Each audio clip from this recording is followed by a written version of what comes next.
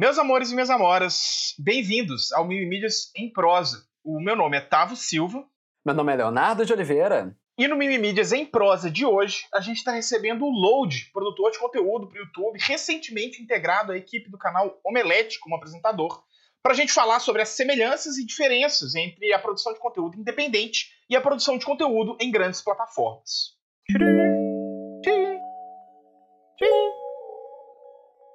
Essa é a nossa vinheta. Antes de tudo, a gente quer agradecer a todos os nossos apoiadores do Catarse, que são aqueles que tornam esse podcast possível. O Mimimídias em Prosa não ia existir se não fosse essas pessoas maravilhosas que separam um pouquinho do dinheiro delas para apoiar a gente todo mês. E se você quiser fazer parte dessa comunidade fabulosa de pessoas incríveis, que são os apoiadores do Mimimídias, e ter acesso a várias recompensas legais, além de permitir que o nosso projeto continue crescendo, é só passar lá em catarse.me/mimimídias. A gente tem categoria de apoio a partir de R$5, então passa lá para dar uma olhada, catarse.me/mimimídias. E bom, o motivo pelo qual o Catarse é uma ferramenta tão importante para o Mimimídias tem tudo a ver com a pauta de hoje. Porque o Mimimídias, assim como vários outros canais do YouTube, produz conteúdo de forma independente. Mas o que isso significa? Falar em produção de conteúdo independente na internet significa normalmente falar em produtores que trabalham com equipes reduzidas ou sozinhos, que normalmente, embora não sempre, não vivem do seu trabalho da internet, né? Ou seja, eles não têm na internet a sua principal fonte de renda, que costumam trabalhar de suas próprias casas mesmo antes da pandemia, e frequentemente que sequer tem uma pessoa jurídica, sequer tem uma empresa ou qualquer coisa do tipo. De certa forma, muito da produção de conteúdo na internet brasileira veio da produção independente. Nome muito grande, tipo Cid, do Não Salvo, ou Tabet, do Que Beloco, começaram com blogs pequenos, com equipes reduzidas, e se tornaram o fenômeno que eles são hoje. E depois da gente receber vários produtores independentes aqui no podcast ao longo desse último um ano e meio de história do canal, a gente hoje vai conversar sobre o outro lado da produção de conteúdo, que é a produção do conteúdo profissional, ou em larga escala, ou em grandes plataformas, ou corporativo, ou sei lá como a gente preferir chamar. E acho que isso é inclusive uma das conversas, assim, qual é o contrário da produção independente. Mas a gente vai chegar lá. Mas são esses canais que ao longo dos anos eles cresceram tanto que mais do que canais eles viraram plataformas. Criadores que se tornaram empresários e que agora empregam outros criadores e profissionais das mais diversas áreas. Canais que hoje colocam o conteúdo que é feito para a internet no Brasil no mesmo patamar de qualidade, profissionalismo e até de competitividade que veículos de mídia tradicional, tipo a TV, a mídia impressa, o rádio e tal. É o exemplo do Não Salvo e do Que Beloco, que eu falei, mas é também o exemplo do Porta dos Fundos, do Jovem Nerd, do Pipocando, do Pipoca e Nanquim, e que talvez seja o mais interessante para a gente conversar hoje, é o caso do Omelete. E aí, para esse papo, a gente não pensou em ninguém melhor do que alguém que esteve dos dois lados, e está dos dois lados dessa indústria, né? Que construiu um nome, uma carreira como produtor independente e que hoje integra a equipe do Omelete como apresentador lá no YouTube. Então, Load, é um prazer receber você por aqui. Como que você tá essa noite? Cara, eu tô bem, é uma honra.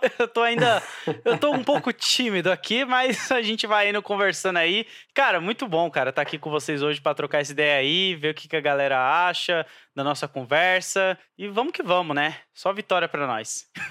Bem-vindo. E aí, eu acho que antes da gente começar, eu acho que seria legal você se apresentar pra quem não te conhece, falar um pouco da sua trajetória, da sua história nessa internet brasileira. Então, quem é Load na internet brasileira?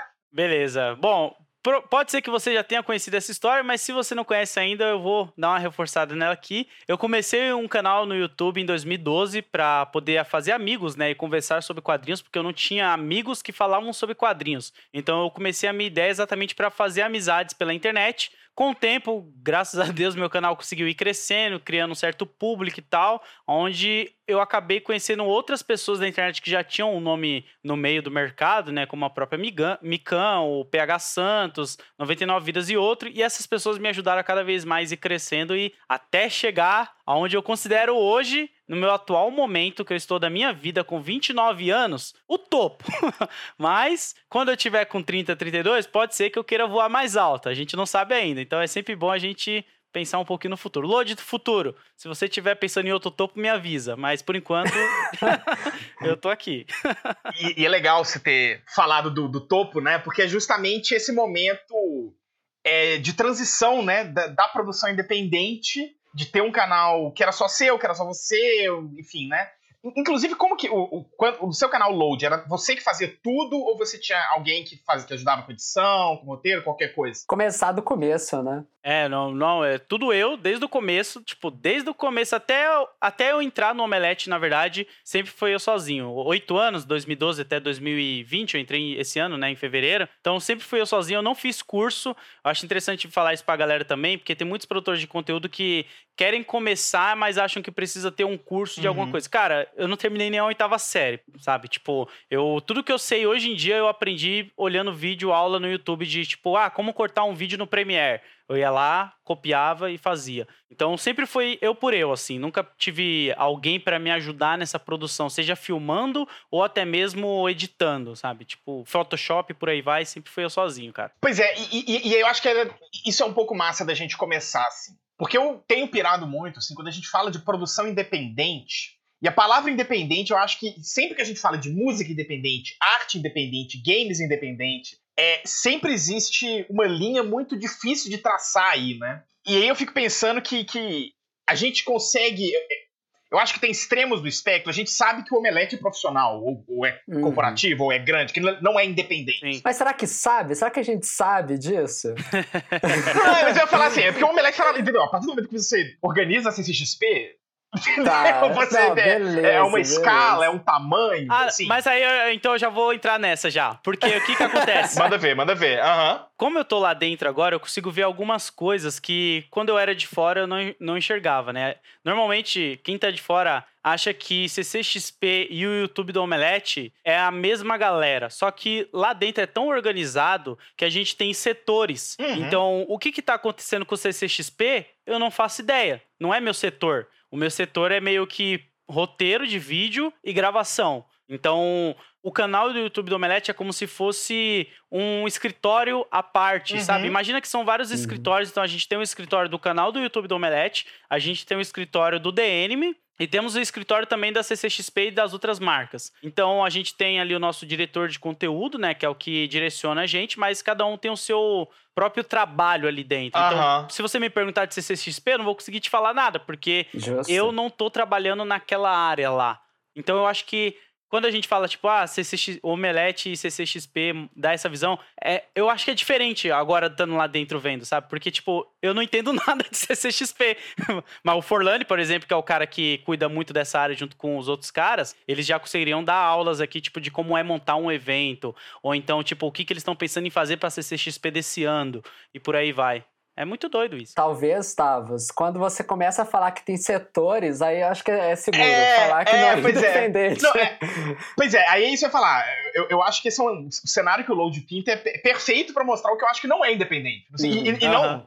Isso é uma empresa grande, que emprega muita gente, que tem, né? E aí, quando a gente pensa do outro lado, tipo assim, quando a gente pensa, sei lá, o Normose, que é o Normose sozinho no apartamento dele, gravando áudio e editando. E é isso, né? A gente sabe que é independente. Que tem o crowdfunding, que tem, né? Beleza, então a gente tem essas duas pontas. Só que aí quando a gente começa, e é isso que eu acho que é interessante, a gente começa a olhar no meio dessas duas pontas, onde a coisa se bagunça. Que eu fico pensando, por exemplo, o caso do Meteoro, Meteoro Brasil. Porque eles são um canal grande numericamente, né? Relativamente grande. Mas não só isso, eles são um canal que já tem pelo menos 2 pessoas em dedicação integral profissional, principalmente o Álvaro, né? Que trabalham efetivamente com a fonte de renda e que é o Meteoro, já empregam, não sei se empregam no questão de regime integral, enfim, não sei o regime trabalhista interno do Meteoro, mas que eu digo que puxam outras pessoas e contratam outras pessoas para produzir roteiro, para edição, para, né? Então eles já tem uma rede de funcionários, de colaboradores. Um exemplo desse é o Leonardo Kitsune, né? Que é um amigo meu. Exato. Que tá trabalhando agora no Meteoro na parte de animes, né? Então ele escreve roteiro e narra também. Isso. Então eu acho que é bem isso que você tá falando mesmo. Pois é, e aí eu acho que o Meteoro é um momento muito legal, porque eu acho que o Meteoro eles estão talvez nessa linha eles ainda são independentes ou eles já não... E aí eu acho que era isso que eu queria ouvir de vocês. O que você, na cabeça de vocês, primeiro, quando fala um produtor de conteúdo independente na internet, YouTube, podcast, enfim, né? Sim. O que é? Pra você, o que é o produtor independente, assim? Cara, é independente de quem? Pra mim, o Load, o independente é aquele cara que ele tá sozinho, ou no máximo com um irmão, ou a esposa, ou um amigo, criando algo, sabe? E, tipo, eles fazem da casa deles, com o tempo deles, e ainda tem um trabalho à parte, que eles precisam manter esse trabalho à parte pra poder continuar fazendo. Que nem, eu não sei o exemplo de vocês do Mimimídia se é isso, mas vocês ainda têm um trabalho fora do Mimimídias? Sim, pra caralho. Sim, não paga as contas, nem perto. Eu consideraria isso independente pela questão que vocês estão tendo que ter, tipo, 3 trabalhos ou mais pra poder manter o que vocês acreditam ser um sonho que vocês vão viver um dia. A partir do momento que a pessoa passa a viver do YouTube e aquilo ali já virou a carreira dela, eu acho que ela não é mais tão independente assim, porque, tipo, ela já criou uma base, sabe? Então ela já tá caminhando pra profissionalização daquilo agora. Então, seria uma coisa assim, tipo, que é medido na base do sucesso mesmo, sobre capacidade de sustento, talvez, assim. Isso, eu mido por isso, não pela questão do conteúdo em si da pessoa, mas que nem eu jogo pra música isso. O Emicida, ele era um cara que ele começou independente, fazendo os próprios CDs e tudo mais. Hoje em dia, ele montou a Laboratório Fantasma, que faz camiseta, boné, contrata mais de 30 pessoas e tudo mais, faz show por aí. É estranho você falar que um cara desse ainda é independente. Ele já é, pra mim, uma empresa, sabe? Ele é grande, ele já é uma empresa ali com nome no mercado e tudo mais. Então não tem como ele falar que, tipo, eu sou... Ele pode ser independente, que ele ainda continua fazendo as próprias coisas, mas ele já é uma empresa, sabe? Não é porque é isso que é difícil.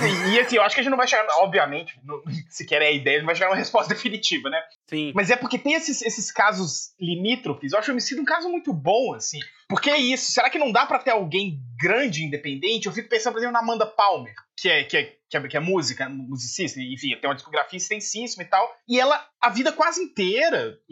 Ela vive de crowdfunding, ela tem uma relação direta com os fãs, ela lança música direto pelo fã, ela rompeu com gravadoras há décadas, ela, Sim. né, tem, enfim, um exemplo infame, mas que por muito tempo cumpriu esse papel no Brasil, foi o Lobão, né, o Lobão foi o primeiro cara que falou, não produzo com gravadora, não, vou lançar meus próprios discos, vou não sei o quê, e aí falava, dizia-se ser independente, né? Mas isso não quer dizer que ele era pequeno, ou que ele não vivia de música, ou que ele não... E nem que é bom, necessariamente. E nem que é bom, nem que é bom. Sacanagem! Talvez, Tavos. Talvez. Será que não é uma diferença entre, então, CPF e CNPJ? Exatamente. É isso que a gente está chegando, assim? Porque, olha, qual que é o lance? Amanda Palmer, né? Aquela... Poxa, sei lá, eu não sei como é que é a estrutura de show dela, mas tem muita gente envolvida também, né? A galera lá fazendo música também, etc. O Lobão, mesma coisa, tenho certeza. Mas aí tem a personalidade deles no centro. Eu não posso falar, por exemplo, que a Globo é independente, apesar dela não depender de ninguém, entre aspas. Mas né? então se a personalidade no centro, Kanye West é independente? Não, mas eu acho que é diferente, porque o Kanye West ele já tem um nome. Eu acho que tem esse lance que a pessoa independente ela é aquela pessoa que precisa muito de apoio de pessoas pra acreditar no sonho dela e fazer ela alcançar a base, sabe? Hoje em dia eu não me considero mais independente, porque eu já alcancei um nível onde eu tô trabalhando numa empresa grande de cultura pop no Brasil, e eu sei que se de repente, sei lá, eu preciso fazer outra coisa que o Omelete não me proporciona. Eu já tenho um leve, vamos dizer, nome, fazendo aspas aqui com a mão, para mandar currículo para outras empresas para tentar trabalhar lá. Agora o cara, quando ele tá começando e ele tem um trabalho, que nem, vou dar outro exemplo aqui para concluir melhor as ideias. Eu trabalhava numa metalúrgica, certo? E tinha o meu canal no YouTube já, o Load Comics. Eu me considerava independente, porque, tipo, mesmo eu gostando e ganhando uma graninha com o meu canal no YouTube, eu não conseguia me sustentar, não conseguia pagar minhas contas com isso, eu dependia da fanbase. Depois que eu entrei no Omelete, eu larguei o meu canal do YouTube e larguei aquele outro trampo que eu tinha na metalúrgica para viver de internet, porque o Omelete me dá esse conforto, sabe? Ele me dá isso que eu precisava. Então eu acho que é muito disso. Tipo, será que se você largar hoje o seu trabalho, você conseguiria viver do Mimimídias? E se, não, eu não conseguiria. Você conseguiria ter um nome pra conseguir engatar outro projeto pra te levantar, que nem um artista musical faz às vezes? Ele começa num grupo de hip hop, não dá certo, ele vai tentar carreira solo e consegue se manter, porque ele já tem um nome. no meio da galera. Legal. Tipo assim, então, ó, pra ser independente tem que estar fudido. Sim. Tipo assim, não pode... E o independente é sobre, então, assim, como é que fala? Você tá sozinho, né? E aí você... É o contrário, talvez, até. Você precisa de alguém para te dar a mão e te ajudar. E falar assim, pô, essa galera é da hora. Não adianta você querer falar que é independente com o seu pai pagando os seus eventos, tá ligado? Sabe? Não adianta você falar que não, eu sou independente, mas meu pai que me dá essa mesada aqui pra mim comprar o meu setup gamer. Porra, maluco, você não é independente, você depende do seu pai, tá ligado? Eu acho que é mais por aí. Agora eu pirei no negócio que você falou, Lodi. Eu acho que talvez pra mim, eu não tinha pensado nisso antes, mas acho que pra mim a chave talvez esteja mais isso. Porque eu acho que é possível, na minha concepção de produção, de conteúdo e de arte, enfim, independente, eu acho que existe um lugar pro independente profissional, no sentido assim, da pessoa que vive da produção independente. Mas eu acho que você falou um negócio que eu acho que talvez é a chave, assim, que eu acho que o artista e o produtor independente é aquele que ele depende, assim, centralmente, inegavelmente, da fanbase. E de uma forma muito... Então, assim, toda banda depende do público comprar disco. Sim, exatamente. Claro, mas também tem a gravadora que vai distribuir clipe, tem o YouTube, tem toda uma estrutura em volta que, tipo assim, se a música for ruim e o público não gostar e descer o pau no single, tem toda uma outra estrutura que vai redirecionar isso, tal, não sei o que, parará. Esse é o mesmo lance, Tavos, do underground, se a gente parar pra pensar. É o mesmo ponto, que a galera fica, eu sou underground. Tipo, cara, você não vai conseguir se manter a vida toda querendo ser underground. E underground não tá ligado à qualidade, como o nosso parceiro falou. Tipo, o underground, ele pode ser muito bom, mas ele precisa que mais pessoas conheçam ele pra ele ganhar dinheiro, se manter e virar mainstream e, sabe, chegar no topo que ele quer. Eu acho que tá por aí mesmo, tá? E eu acho que tem muito isso, sim. Porque eu acho que tem gente que consegue fazer carreira, ficar grande e continuar nessa relação de que, assim, eu só dependo, eu dependo diretamente e só dependo da minha fanbase. Sim. Então, tipo assim, se gravadora me fuder, se empresa me fuder, se plataforma me fuder, eu tenho a minha fanbase e eles vão me garantir, eu vou pagar minhas contas e vou dar certo, vai estar tudo bem. E ao mesmo tempo, se eu perder minha fanbase por algum motivo, fudeu, eu não tenho mais nada. Sim. Eu acho que essa talvez é um pouco a cara do independente, assim. Gostei.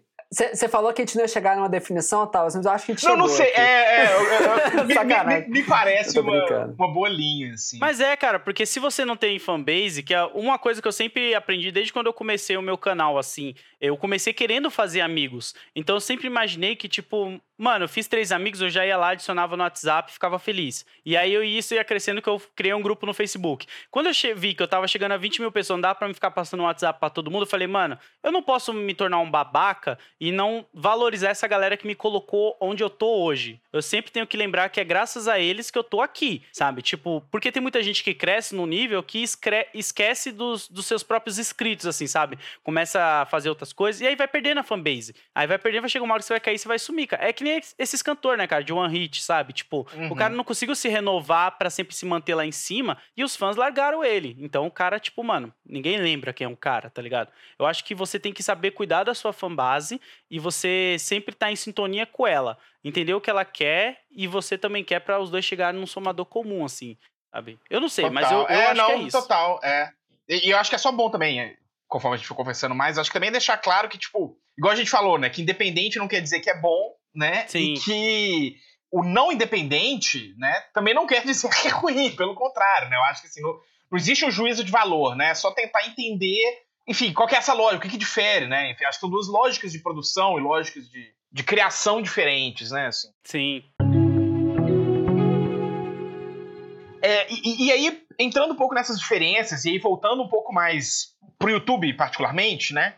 E aí eu queria ouvir um pouco do você, Load, assim, pra explicar pro pessoal como que foi... Porque eu e o Léo, a gente conhece bem a lógica da produção independente, né? Então, cada um de nós, a gente escreve nosso roteiro, a gente lê pros outros, corrige, grava o nosso vídeo, edita o nosso vídeo, lança o nosso vídeo, administra nossas redes sociais, cuida da página do Catarse. Então, né, somos nós 3, eu, Léo e Clara, dividimos tudo entre nós 3, e tem produtor que é sozinho, e é no seu caso, né? Tudo assim, a gente tá começando a conseguir juntar mais pessoas, né? Agora tá com Flávia Brandão fazendo animações pontualmente. Por enquanto eu tenho o Taneia Koshima, que edita esse podcast aqui. Que você está escutando nesse momento. Mas é só, por enquanto é só. Mas aí eu ia perguntar pra você, Lô, tipo assim, você que veio desse lugar de produzir tudo e agora tá numa empresa que essa lógica talvez seja mais difusa, assim. Sim. Eu queria saber primeiro, assim, como que é a produção dos vídeos no Omelete, principalmente os vídeos que tem um roteiro mais fechadinho e tal. Eu fiquei pensando naquele que você fez tem até algumas semanas, quando estourou do Black Lives Matter, que teve... Ah, sim. Enfim, que você discutiu o Todo Mundo Odeia o Chris, O Maluco no Pedaço. Acho que fez o Maluco no Pedaço, Então, por exemplo, é um vídeo que tem um roteiro mais, que o vídeo dialoga com o texto, que é menos só sentar e conversar sobre o assunto, que é menos podcast, igual a gente tá fazendo aqui, né? Você continua fazendo tudo para esse vídeo, ou isso é dividido pela equipe? A escolha do tema passa por uma equipe, por outras pessoas, por uma direção, vem só de você? O que mudou na sua relação com os vídeos que você faz, de quando você tava só você no canal e agora com o Omelete, assim? Cara, eu acho que a primeira coisa é que você não faz mais tudo, né? Real. Tipo, qualquer coisa que você decide, você vai ter que passar ali pelo diretor de conteúdo, que é o cara que decide as pautas, o cara que... O Omelete, eu acho ele muito bem organizado nisso, sabe? A gente tem o nosso diretor de conteúdo, a gente tem a galera que é da edição de vídeo, a galera que faz as thumbnails e a galera que apresenta. E a galera que cuida do Instagram. É tudo muito bem separadinho e todo mundo adiciona ideia. Então, tipo, eu tive essa ideia do vídeo do Black Lives Matter aí, por exemplo. Então, a gente faz uma reunião de pauta, joga a ideia, e aí a galera acrescenta. Pô, é verdade, tem aquele episódio que acontece isso, Lodi. Anota aí que seria interessante, você sabe? Uhum. Rola essa troca de conhecimento. Aí eu sento, escrevo o roteiro e mando pra todos em cópia, pra eles darem uma olhada, pra, tipo, catar insert, pra eles verem se, tipo, puta, Lodi, isso aqui você escreveu, mas não tá fazendo sentido com essa outra frase que você escreveu aqui, ó, dá uma corrigida. Então rola tudo isso. Uma coisa que eu sinto muito falta é que, tipo, eu adorava fazer tudo. Eu adorava ser o cara que fazia a thumbnail, eu adorava ser o cara que editava, que gravava e que escrevia o roteiro. Editar, você não edita mais, por exemplo? Não. No Omelete eu só faço exatamente isso, que é escrever roteiro e gravar. É isso. Meu trabalho lá é isso e fazer live. Quando, tipo, tem live, eu cuido da parte das perguntas da live. Às vezes eu sento com o Forlano, a gente decide quem vai ser o convidado, então a gente escreve. Então isso é uma coisa que eu sentia falta. Mas lá gravar, assim, é estar na frente da câmera e entregar o texto. Aqui, agora, por exemplo, em período pandêmico, você vai gravar de casa mesmo, né? Tem que fazer um pouco desse malabarismo ativo. Não, mas até de casa tem a galera do vídeo. A galera de casa, como a gente faz? A gente grava, por exemplo, que nem eu tô aqui, né? Gravando. Então, antes de eu dar o play pra começar a gravar, eu mando um teste pra moça que cuida do vídeo. Ela olha e fala, Lodi, essa iluminação sua tá um pouco estranha, arruma pra direita. Aí eu vou lá, arrumo, mando outro teste. Então tem todo esses passinhos que se fosse eu sozinho, eu não ia ver porque eu não sou formado em iluminação. A menina lá, ela é. Então ela, tipo, dá essas dicas. A equipe de som, a mesma coisa. Lodi, vamos fazer o teste do seu microfone. 1, 2, 3. Lodi, tem... Sabe, tipo... Tem coisas que eu não perceberia, mas eles que são formados nessas áreas, eles percebem. Então, a gente acaba demorando um pouco mais, eu diria, pela questão de ser muito profissional, né? Porque quando a gente é sozinho, eu faço a minha thumb do jeito que eu quero, não importa se está recortado, errado e tal. Não, o cara da thumb lá... Ou se é 5 da manhã, né, também, tá de boa. Exatamente, tem isso também. Eu já cheguei a ficar até 3 horas da madrugada editando um vídeo. Porque eu queria soltar esse vídeo no outro dia. Então eu falava, mano, eu vou fazer esse vídeo hoje. Sentava Quem ali, nunca? Aí, ó. Quem nunca? Semana passada. Semana passada. Isso é o que você perde, né? Quando você acaba entrando numa grande empresa e deixa de ser independente. Porque você começa a diluir trabalho. Ou o que você ganha, né?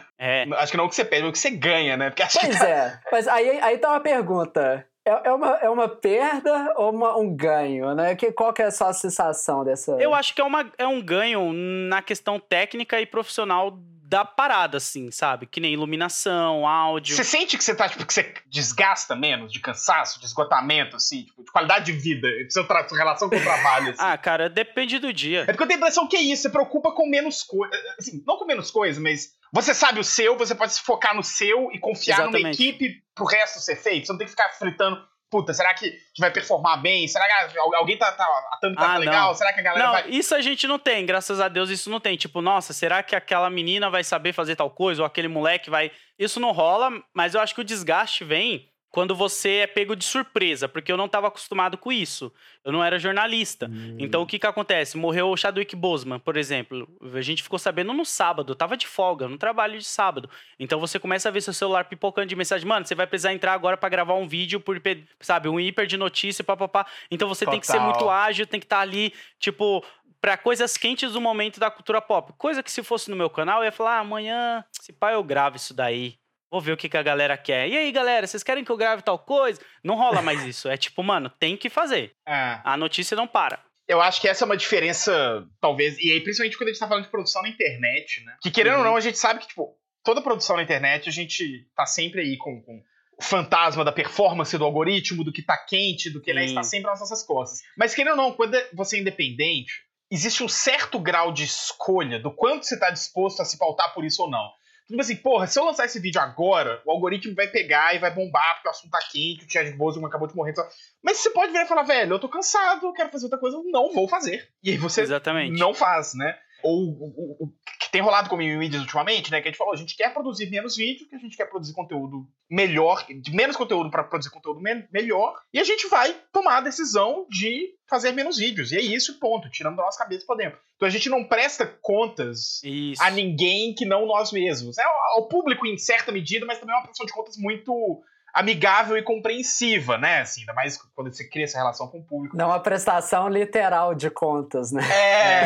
Pô, cara, tanto é que do Chadwick Boseman que o Tavos tava falando aí, eu só fiz coisa basicamente pro omelete, porque as outras pessoas que entravam em contato comigo falavam, pô, Lodi, vamos trocar. Eu falava, cara, não me leva mal, mas eu tô meio de saco cheio, porque, tipo, eu já usei tudo isso pro meu trabalho. Tudo que eu tinha pra falar, eu falei lá no meu trabalho que agora cobre isso. Então eu não conseguia ficar dando entrevista ou participando de outros podcasts pra falar sobre isso, porque a minha cabeça já tava, tipo, com o choque da morte do cara, com o choque que eu tinha que fazer texto e vídeo sobre a morte do cara, e ainda ficar indo em vários portais pra falar a mesma coisa. Eu falei, pô, não quero ser escroto, mas é que eu realmente não tô afim, desculpa, sabe? Tipo, porque você vai cansando mesmo, você fica cansado com isso. E isso é uma coisa que eu também pirei muito, assim, que eu acho que é um assunto legal pra gente pensar, porque existe, quando a gente fala de produção independente, e aí, assim, de novo, a gente tá falando de produção de conteúdo na internet, mas eu acho que o tempo todo a gente remete também à produção de arte, né, e música, enfim, porque são indústrias, a indústria cultural, né, ela tem analogias aí em seus setores, né, eu diria. E aí tem uma coisa que eu acho que o trabalho independente, a gente costuma sempre associar a ele também o adjetivo do autoral, né? Então uma música que tem uma identidade, uma arte, uma produção, seja ela qual for, que tem uma identidade da voz do autor muito forte, que você se identifica, tipo assim, não, isso aqui foi esse cara que produziu esse disco, ou esse roteiro, esse filme é obviamente desse diretor, ou esse jogo aqui é a cara desse desenvolvedor. Então, essa coisa da voz autoral, ela tem, enfim, é algo que fala-se muito sobre o independente, né? E aí eu acho que na produção da internet eu fiquei pirando um pouco, assim, como que funciona. E aí eu queria também saber do selo, de como que é lá e como que isso muda pra você, assim. Pra medida que quando você tem o seu vídeo, você sabe que tudo que tá lá é 100% da sua voz. No sentido que é o roteiro que você quer, com a thumb que você quer, o que você consegue, o que você pode, mas é a sua, que é o vídeo que você quer fazer naquele momento, que você acha que faz sentido, sei que parará. E aí quando a gente chega numa plataforma maior, a minha impressão é que isso existe ainda, e principalmente numa plataforma que, enfim, no seu caso, você é apresentador, então você está lá, você está aparecendo, você está falando, você escreve os roteiros também e tal. Sim. Mas ao mesmo tempo existe uma voz institucional, né? É um vídeo do omelete. É um vídeo do load, mas é um vídeo do omelete também, assim. Você acha... Como que funciona esse equilíbrio entre, assim, entre essa voz pessoal do autor, entre esse trampo é meu e esse trampo é do omelete? Saca? Sei. Eu entendi.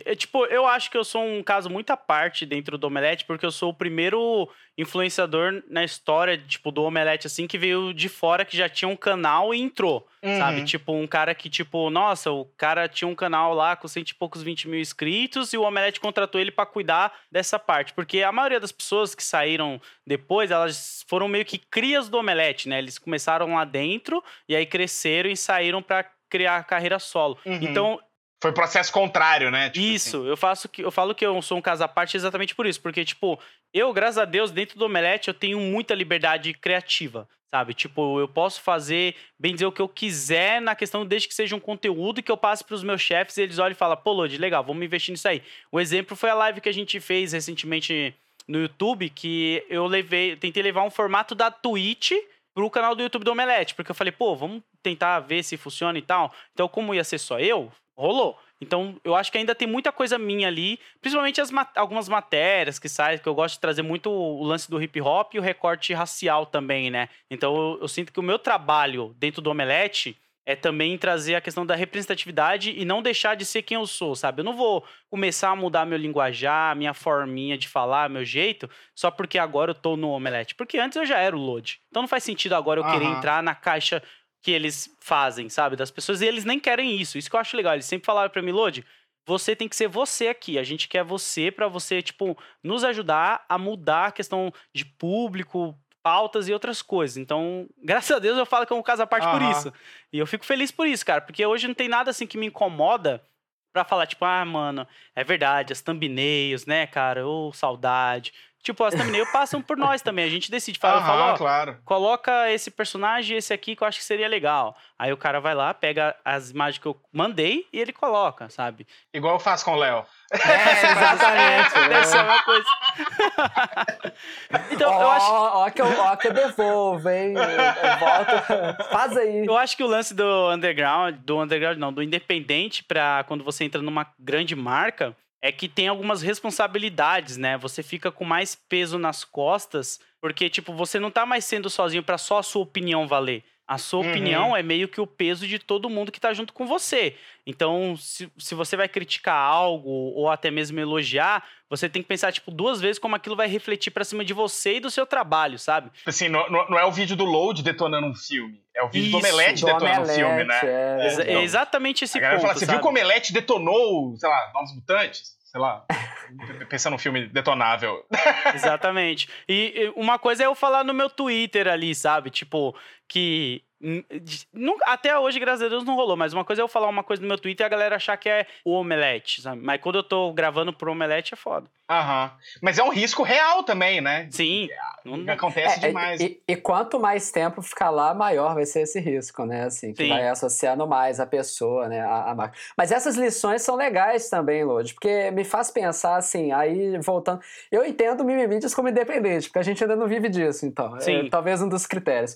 Mas algumas lições, assim, né? Pra gente entender... Poxa, será que isso tem a ver com a capacidade de alcance do Omelete, né? Tipo assim, essa presteza para poder chegar para, sei lá, falar de um dado assunto, né? Velocidade para poder tratar do assunto. Ou então, né? Esse pensar 2 vezes, né? De sempre, beleza, sou eu, mas é essa instituição que tá indo junto.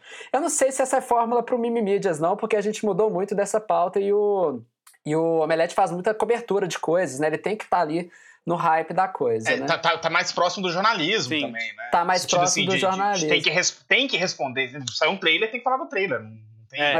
Não tem por que não falar. O trabalho, enfim, o conteúdo que o Omelete produz é esse. Sim. Tem porquê. Mas é legal. A gente é muito focado em cultura pop de tudo, né? Tipo, cinema, quadrinhos, séries e jogos, que tem o nosso departamento lá, que é o DNM. Então a gente foca muito em, tipo, dar as principais notícias pra galera. Então a gente tem esses times responsáveis por cada área lá. Mas eu acho que o independente, cara, tem muitas vantagens, assim, que é tipo...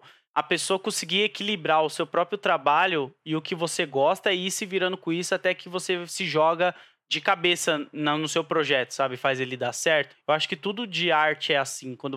Teve uma época que eu queria ser grafiteiro, sabe? Então eu trabalhava e vivia me investindo aí em fazer grafite na rua, ia em galeria, ia no ponte de quinta-feira da galeria do rock trocar ideia com os pichadores e os grafiteiros, porque eu queria trabalhar nessa área. Quando eu vi que eu não tava conseguindo, que tipo, puta, mano, é muito difícil, eu não vou... Sabe, eu tenho 2 filhos, eu não consigo ficar saindo de noite pra fazer grafite, pichação, não rola. Eu preferi escolher outro ramo. Então, acho que é muito você cair de cabeça também naquilo e entender as consequências, né? Porque tem. Legal. Não, tipo assim, o trampo independente de uma pessoa, muito raramente é o primeiro trampo independente dela, né? Exatamente. Tavas aí, assim, né? Tipo, a mesma coisa. Isso é muito engraçado. Eu lembro que eu tava conversando com o Normose esses dias. Foi numa live nossa na Twitch, inclusive. Eu tava jogando Fall Guys com o Normose e a gente tava conversando sobre produção de conteúdo na live. Inclusive, quem não conhece a nossa Twitch, twitch.tv/mimimídias, passa lá depois. Oh.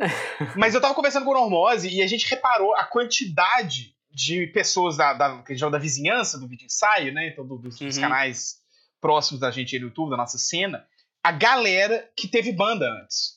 Então, tipo assim, eu tive e o Léo não era músico da banda, mas era parte... Quinto Beatle da banda, né? O Normose tinha banda, o Antídoto tinha banda, o Isaac Ness tinha banda, ainda toca, inclusive, produz. O Júlio Vitor, enfim, ele é 15 bandas e produz, viu? Mas é muito louco, porque de fato, tipo assim, parece que pouquíssimas pessoas chegaram no YouTube, sendo assim, a primeira vez que eu vou tentar fazer alguma produção. Eu acho que a única pessoa que eu conheço que é a primeira vez que faz uma produção autoral, ou enfim, do tipo, e chegou de cara no YouTube é a Clara. Exatamente. Eu acho que é a única que eu conheço. Mas. Que a gente saiba, né? Que a gente saiba, não sei, né? Não, eu não tô falando que ela é a única que existe, né? Mas é porque eu acho que é muito comum isso, sim, de você. Normalmente são vários murros e pontas de faca até alguma coisa dar certo, ou alguma coisa. Mas eu acho, Tavos, que tem um lance que é tipo, você que é independente, você tem que fazer. Independente, eu tô falando de qualquer área, tá? Se você faz grafite, se você é músico, se você.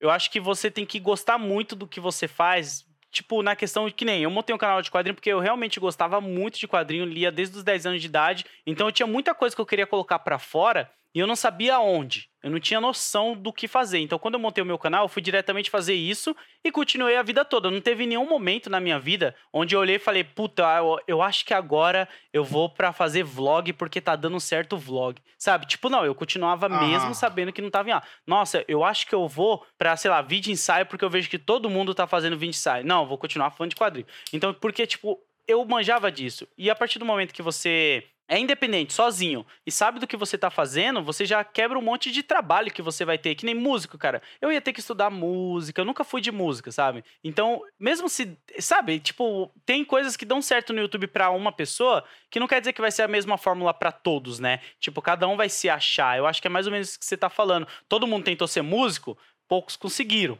Nem todos. Mas vocês acharam outras formas de expressar a arte de vocês, que agora vocês podem chegar aqui e começar aos poucos a fazer que nem o Tavos. Eu vejo que a galera faz isso, pede música pra ele tocar. Ele já tá despertando um pouquinho desse lado dele da música aqui pra galera, sabe? Eu gosto de fazer poesia, então tem um momento da poesia. Eu acho isso legal, porque você não deixa aquela sua paixão de lado, né? Você consegue trazer ela de novo. Isso é bacana. Isso é um negócio que eu ia comentar e que eu acho legal, porque, inclusive, dá uma ligada boa pro próximo ponto da pauta. Porque isso é um negócio que eu faço muito, assim, que é desavergonhadamente impulsionar meus projetos fracassados via meu projeto bem-sucedido. Então, usar o espaço do Mimimídias pra fazer propaganda da minha banda que já acabou, que é o Spotify. Ótimo. Tipo assim, a pessoa pra quem o dinheiro do Spotify, que deve ser tipo 3 centavos por mês, chega, nem está mais entre nós, assim, nada da minha banda me dá nenhuma vantagem financeira ou profissional mais. Mas eu gostava e eu queria que as pessoas ouvissem. Eu uso meu pedaço do Quem do sabe espaço. o dia estoura ainda, né, Tavos? Mas assim, então eu uso essa plataforma que o Mimimídias construiu para impulsionar outras coisas. Legal. E aí eu fiquei pensando, quando você falou, Lode, da diferença da sua relação com o Omelete e com a de vários outros criadores que fizeram o caminho inverso, né? Que surgiram na plataforma do Omelete e depois saíram para criar sua própria produção autoral e tal. Eu pensei que tem muito criador gringo que eu gosto que seguiu um pouco esse caminho, né? A gente fala dos maiores influências do Mimimídias, que é o Mike Rugnetta do Idea Channel, né? O Idea Channel era um canal dentro da PBS, que é uma rede pública de produção audiovisual gigantesca, enfim, né? E aí ele tinha esse canal que era parte do PBS, e ele saiu de lá e hoje ele produz várias coisas todas independentes e com uma grande plataforma independente. Vive disso, tal, não sei o quê. Outro exemplo também que, para quem conhece o canal do Mimimídias, talvez conheça ela também, que é a Lindsay Ellis, que é uma produtora de vídeo ensaio gringa, que ela começou produzindo para um canal grande que chamava Channel Awesome, e inclusive teve vários problemas na saída dela de lá, por causa, enfim, muito escrotos de machismo, enfim. Mas que a partir de lá ela criou uma plataforma dela, que é o canal Lindsay Ellis, que é o nome dela, a cara dela, enfim. E aí virou essa plataforma grande e tal. E aí a gente também tem um caso, eu acho, então, tipo esse...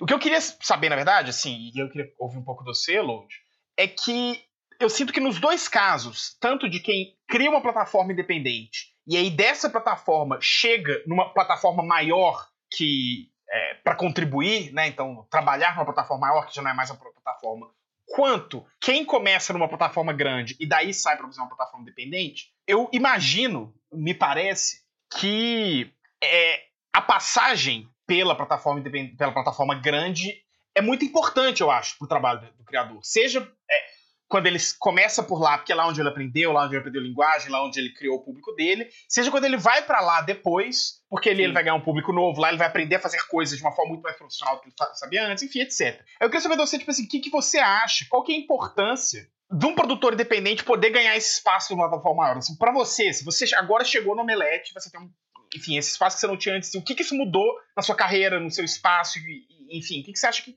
é isso? Qual que é a importância? Cara, o que eu posso dizer é que, tipo, eu já tava vivendo ali do meu canal, né, antes de entrar no Omelete, eu já levava uma vida boa, mas eu trabalhava ainda numa metalúrgica. Eu já tava planejando em sair da metalúrgica para viver só do meu canal e ficar só nele. Acho que a gente já chegou até a conversar um pouco disso uma época no grupo que a gente tem e tal. E o que fez eu querer ir muito pro Omelete, além da minha amizade com o Forlani, é a questão que é muito pessoal minha, pessoal minha é meio egoísta, mas é a questão da representatividade. Porque desde quando eu tava no meu canal sozinho, eu via muitas pessoas falando que não via outros influenciadores negros em grandes portais, sabe? Tipo, Jovem Nerd, o Omelete e outros que tem por aí na frente das câmeras, né? A gente nem sabe, às vezes, se tem atrás também. Então, quando eu recebi o convite, uma das coisas que eu mais pensava era, tipo, mano, eu vou estar conseguindo fazer uma parada pra uma galera que tá querendo começar a criar conteúdo, que é, tipo, mostrar pra eles que eles podem chegar aonde eu tô chegando aqui. E a galera que eu conseguir levar comigo, eu vou levar, sabe? Eu tenho vários amigos meus que eu já tô levando aos poucos, assim, pra trabalhar comigo em outras áreas e outras coisas. Então, o que fez eu largar do meu canal, que já era ótimo e tava indo muito bem, pro Omelete, não foi uma questão financeira, que na real ajuda também, porque eu tive que sair da Zona Leste onde eu morava para vir mais para perto do Omelete, mas foi mais a questão de como isso ia dar um impacto na internet, sabe? Tipo, na galera de olhar assim e falar, caraca, e isso tem. Voltei a ver o Omelete porque tem um negro lá agora. Nossa, voltei a ver o Omelete por causa desse moleque aí. Eu vi um comentário hoje no seu vídeo do Black Lives Matter de novo que eu tava vendo. Acho que o primeiro comentário é um cara falando: vejo o Omelete desde os primeiros vídeos, acompanho há muito tempo, sempre gostei. Mas é a primeira vez que eu me vejo no vídeo, que eu me sinto representado no vídeo. Acho que tem muito aí, isso. Massa, né? E isso aí, cara, é o pagamento pra mim, tipo, de que eu penso assim, eu acho que a gente tem certos lugares que a gente tem que meio que não marcar território, mas botar uma bandeira e falar, ó, eu passei por aqui e fiz isso. Ocupar, sabe? né? Isso, e eu acho que é porque antes de eu entrar, pode soar meio babaca, né? Mas eu conversei muito com o Emicida, que ele é um amigo próximo. Então eu pedi muitos conselhos pra ele. A gente ficou conversando muito sobre quando um moleque negro de periferia que não tinha nada e conseguiu construir algo, entra numa grande empresa, os cuidados que ele precisa ter, não só na questão minha Omelete, mas na questão em geral, assim, sabe? Eu tenho vários amigos que passaram por isso, desde fotógrafo até organizadores de evento, que depois que entraram numa grande empresa, eles não conseguiam crescer e a empresa só usava eles, sabe? E aí o Emicida me ajudou muito, cara, com essas questões, assim, porque ele é um puta empresário. E, cara, foi isso, sabe? Pensar assim, tipo, mano, é foda, mas eu tenho que lembrar que, tipo, o meu filho vai ver essa parada, tá ligado? Vai ter outras pessoas que estão com um canalzinho começando e ficam pensando, pô, eu nunca vou conseguir, caralho, mano, vai ser mó merda pra mim. Mas, tipo, mostrar que não, cara, não desiste, tá ligado? Porque se eu conseguir, você vai conseguir. E se eu sair um dia, desistir, não é porque não dá certo, é porque eu tive que fazer outra parada, mas eu abri um espaço pra você ocupar aqui, ó. Você pode vir pra cá. Então, acho que tem muito disso, saca? Eu não sei se cada um tem o mesmo motivo pra lutar, porque o meu mudou no meio do caminho. Como eu falei pra você, eu era independente, eu não pensava em trabalhar nisso.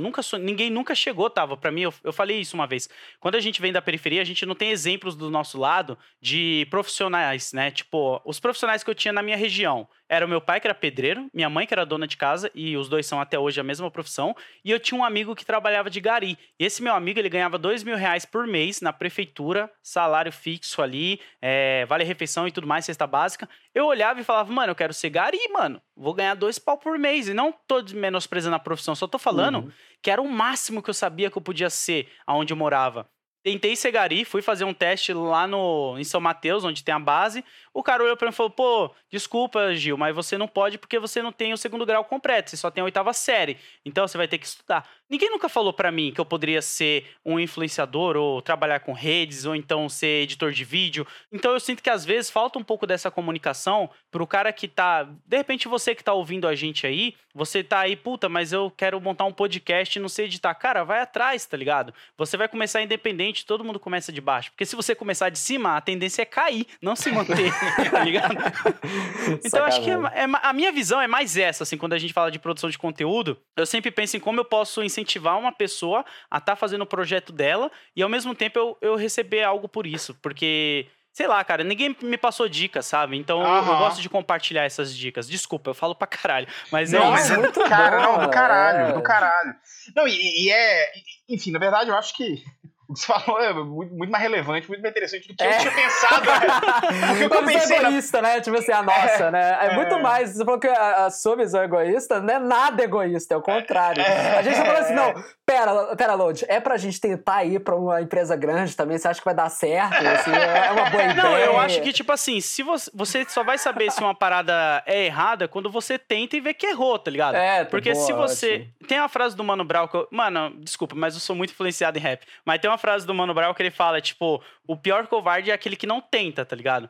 Então, se você recebe uma proposta e você vê que, tipo, porra, mas ela vale a pena, por que você não arrisca, tá ligado? Eu arrisquei, tá ligado? Eu não vou falar que, tipo, pra você, não, eu já sabia que eu ia me manter no omelete, porque, tipo, mano, passou um mês, eu entrei em fevereiro, eu já fiquei em quarentena, eu não consegui viajar pra Comic Con San Diego, que era um dos meus sonhos, eu não vou conseguir estar na CCXP esse ano, que era um dos meus sonhos, estar lá trabalhando na equipe do omelete. Então eu tô trabalhando no omelete, mas ainda no mesmo cenário que eu era independente. Olha que doido isso! Olha que louco! Eu tô no mesmo cenário que eu gravava independente. Então é uma questão de tipo, mano, se joga, tá ligado? Se joga. E eu acho que todo mundo é importante passar por uma empresa grande, que eu tive uma sorte que eu acho que poucas pessoas tiveram e têm. Eu sempre trabalhei muito próximo de todos os meus patrões. Desde quando eu entregava folheto até na metalúrgica. Eu sempre estava com um contato muito direto com os meus patrões. Então eu via como eles administravam os negócios dele e como eles cuidavam dos funcionários e falava, puta, se um dia eu tiver uma equipe, alguma coisa, eu não vou ser desse jeito.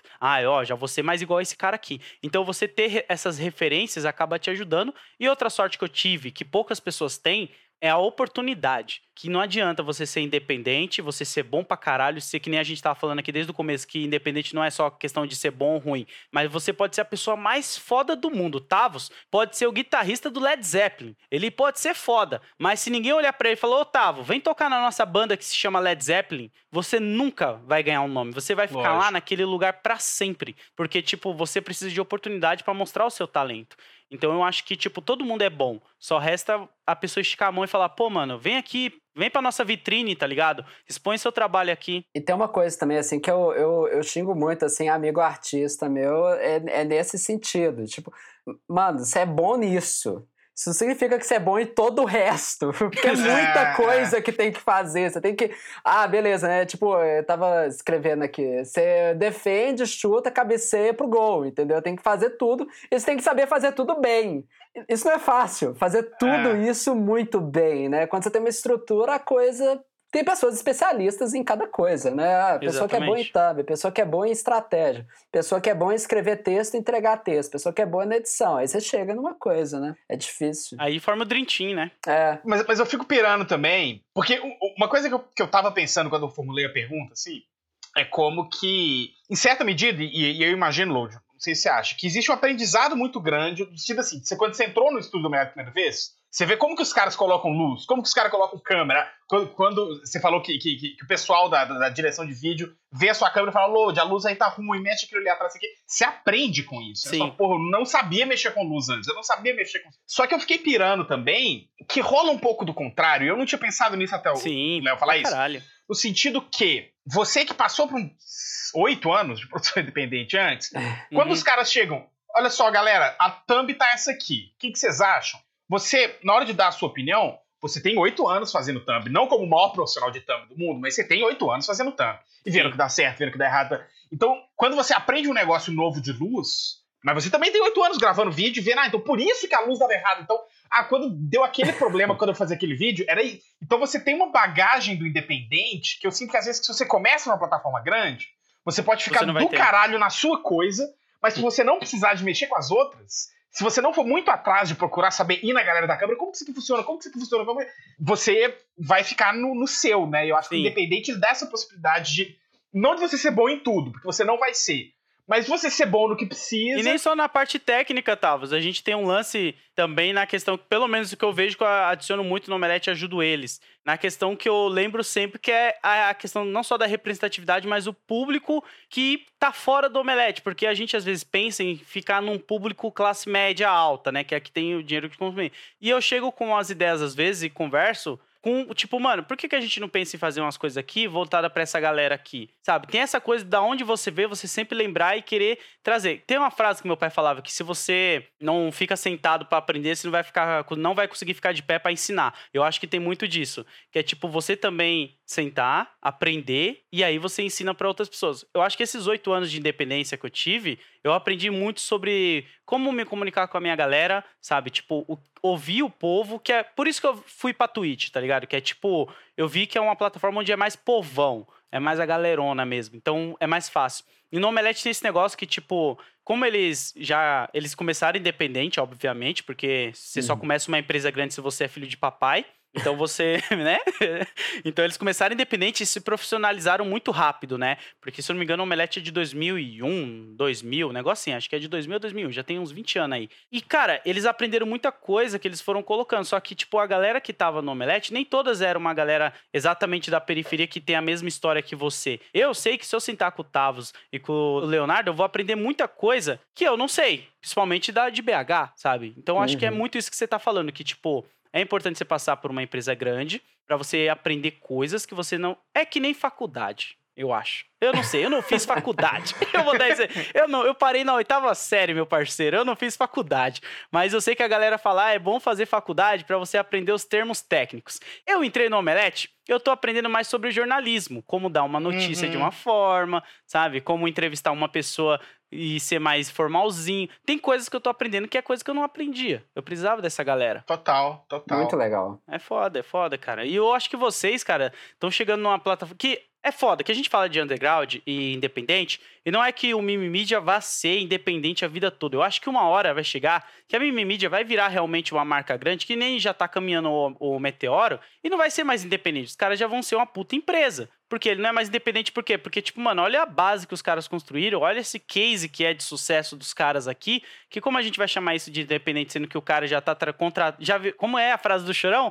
É de vagabundo a gerador de emprego, tá ligado? O cara tá gerando emprego pros outros, sabe? Tipo, é foda isso, é foda. Isso é legal. Deus te ouça, Lodge. Deus te ouça. Eu não duvido, cara, vocês têm um puta... Não querendo rasgar seda, mas vocês têm um puta conteúdo mesmo, tá ligado? É aquilo que a gente tá falando. Pra mim, a diferença do independente pro profissionalização, pro cara que é uma empresa já, é que o cara já tá em contato com grandes marcas, o cara já tá com uma rotação de dinheiro ali que pra ele dá pra manter vários funcionários, já tem um caixa reserva. A nossa diferença é financeira. Outras pessoas, né? Mas eu gosto... Não, isso é uma missão nossa. A gente quer virar... Escutem, vocês que estão escutando aqui. Sacanagem. Mas é isso, virar plataforma para outros criadores, porque tem muita gente muito boa de serviço, assim, que a gente fala assim, pô, eu queria que essa pessoa trabalhasse comigo, entendeu? E aí, produzir uma coisa... Eu queria poder... Não, e é isso também. Eu acho que essa é uma ambição que a gente tem, e eu acho que vai muito no sentido... que você falou, Lô, de puxar a galera que tá ao nosso redor, assim, que eu acho que essa é uma coisa muito que a gente quer ter com o Mimimídias, assim, enfim, da minha parte, mas eu acho que o Léo e a Clara super concordam também, que é tipo assim, eu não quero só que o Mimimídias possa ser um veículo para profissionais e artistas muito legais, eu quero que o Mimimídias possa pagar profissionais e artistas muito legais, entendeu? Eu quero que o Mimimídias possa ser o ganha-pão de uma galera muito foda, sabe, assim, acho que esse é o maior sonho, assim, sabe? Isso é foda, vocês vão conseguir, cara. É tipo One Piece, tá ligado?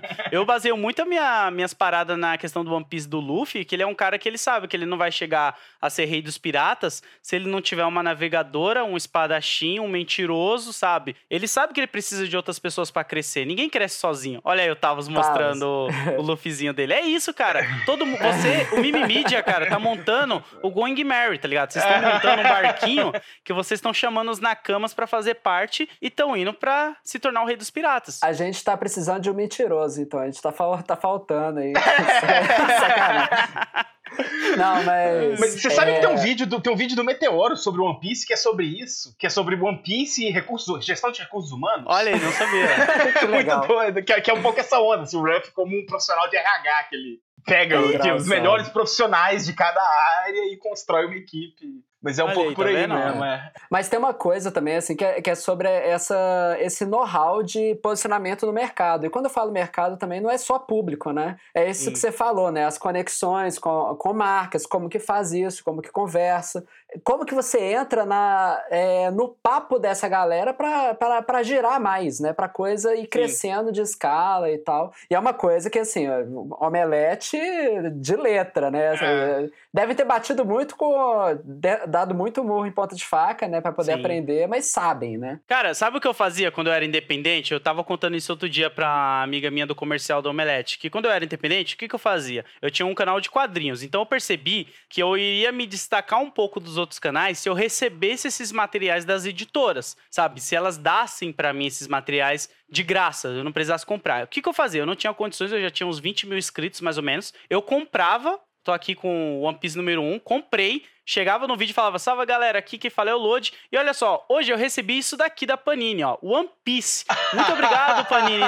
Só que a Panini não tinha me mandado. Eu inventava isso porque passou um tempo, outras editoras começaram a ver que, tipo, peraí, o Lodi recebe quadrinho da Panini, que é a maior editora que a gente tem aqui, né? Cobre, sei lá, 90% do mercado, 80%. Vamos mandar pra ele também. Aí eu comecei a receber e-mail. Oi, gostaríamos de colocar você no nosso mailing pra receber materiais.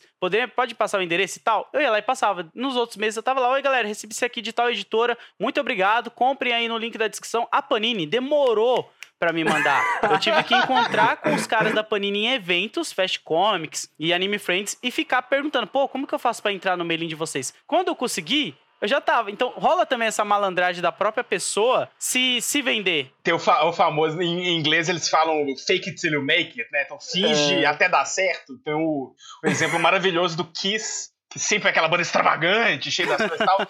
Quando eles não tinham nada, eles trabalhavam, tipo assim, acho que o Gene Simmons trabalhava de mecânico, eu acho, não sei. Eles pegavam, tipo, toda a grana, eles faziam, tipo, um show por mês. Eles pegavam toda a grana que eles conseguiam e contratavam uma limusine pra ir pro show. E eles, tipo assim, o show saía no 0 a 0, eles não tiravam um centavo, porque todo o dinheiro que eles conseguiam ia pra pagar a limusine, pra pagar terno, pra eles chegarem cabulosos, e aí a galera achava que eles eram muito da hora. Mas é isso, cara, porque, tipo, você tem que procurar... Não, desde que isso não faça mal pra ninguém, hein? Lembrando que eu tô avisando bem pra vocês. Não é pra dar calote, não. Porque eu roubava quadrinhos sebos, mas isso é outra história, não tem nada a ver com o meu canal. Eu era moleque, não tem nada a ver. O menino que roubava quadrinhos, aquele livro. Exatamente. Mas, tipo, chegou um ponto onde eu percebi que isso era o que iria fazer eu me diferenciar ali em 2013, 14 de uma galera, porque ninguém tava recebendo. E isso nem foi tão velho, cara. Quando que saiu o jogo do Homem-Aranha da PlayStation 4? 2018? 2018, eu não tinha Play 4. Sabe como eu consegui um Play 4? Eu tinha só R$1.000 que eu ganhei de presente da minha namorada. Eu peguei esses R$1.000, fui na galeria do rock com o meu canal no celular e bati de porta em porta perguntando pros caras, seguinte, cara, eu tenho um canal no YouTube e vai lançar o jogo do Homem-Aranha pra PlayStation 4 semana que vem e eu não tenho um Play 4. Tô querendo fazer uma série de vídeos, eu falo da sua loja no meu canal. Tá aqui meu canal, meu Instagram, tem tantos números e tal. O que você acha da gente fechar? Eu te dou R$1.000 e você me dá um Play 4. Uns 5 recusaram, mas teve um cara que ele viu o que eu tava fazendo, que eu tava indo de loja em loja, e falou, porra, mano, você é da hora, você tem um jeito diferente, bora fechar essa parceria. E eu fechei, tá ligado? Eu acho que rola muito esse negócio também do independente, ele ter a cara de pau de ir atrás de algumas coisas, sabe? Do bater de porta em porta, literalmente nesse caso, né? Não, muito legal, Pode ser e-mail também, né? WhatsApp. Pode ser e-mail, assim, hoje que a gente tem que ficar em casa, tem que ser verdade, né? Não vai na liberdade, não. Mas eu acho a iniciativa de ir no lugar, assim, em tempos normais, saudáveis, de fazer isso, eu acho... Enfim, eu boto fé. Eu acho doido, velho. Não, muito bom, muito bom. Cara, é porque o cara ele vai estar te vendo e ele vai Claro, Porque imagina quanto e-mail a galera recebe. E-mail é um negócio que some, né? Assim, fácil de sumir, né? O Léo sempre eu tenho fala um monte de história assim, cara. Eu tenho um monte de história assim, principalmente com cabine de imprensa de filme.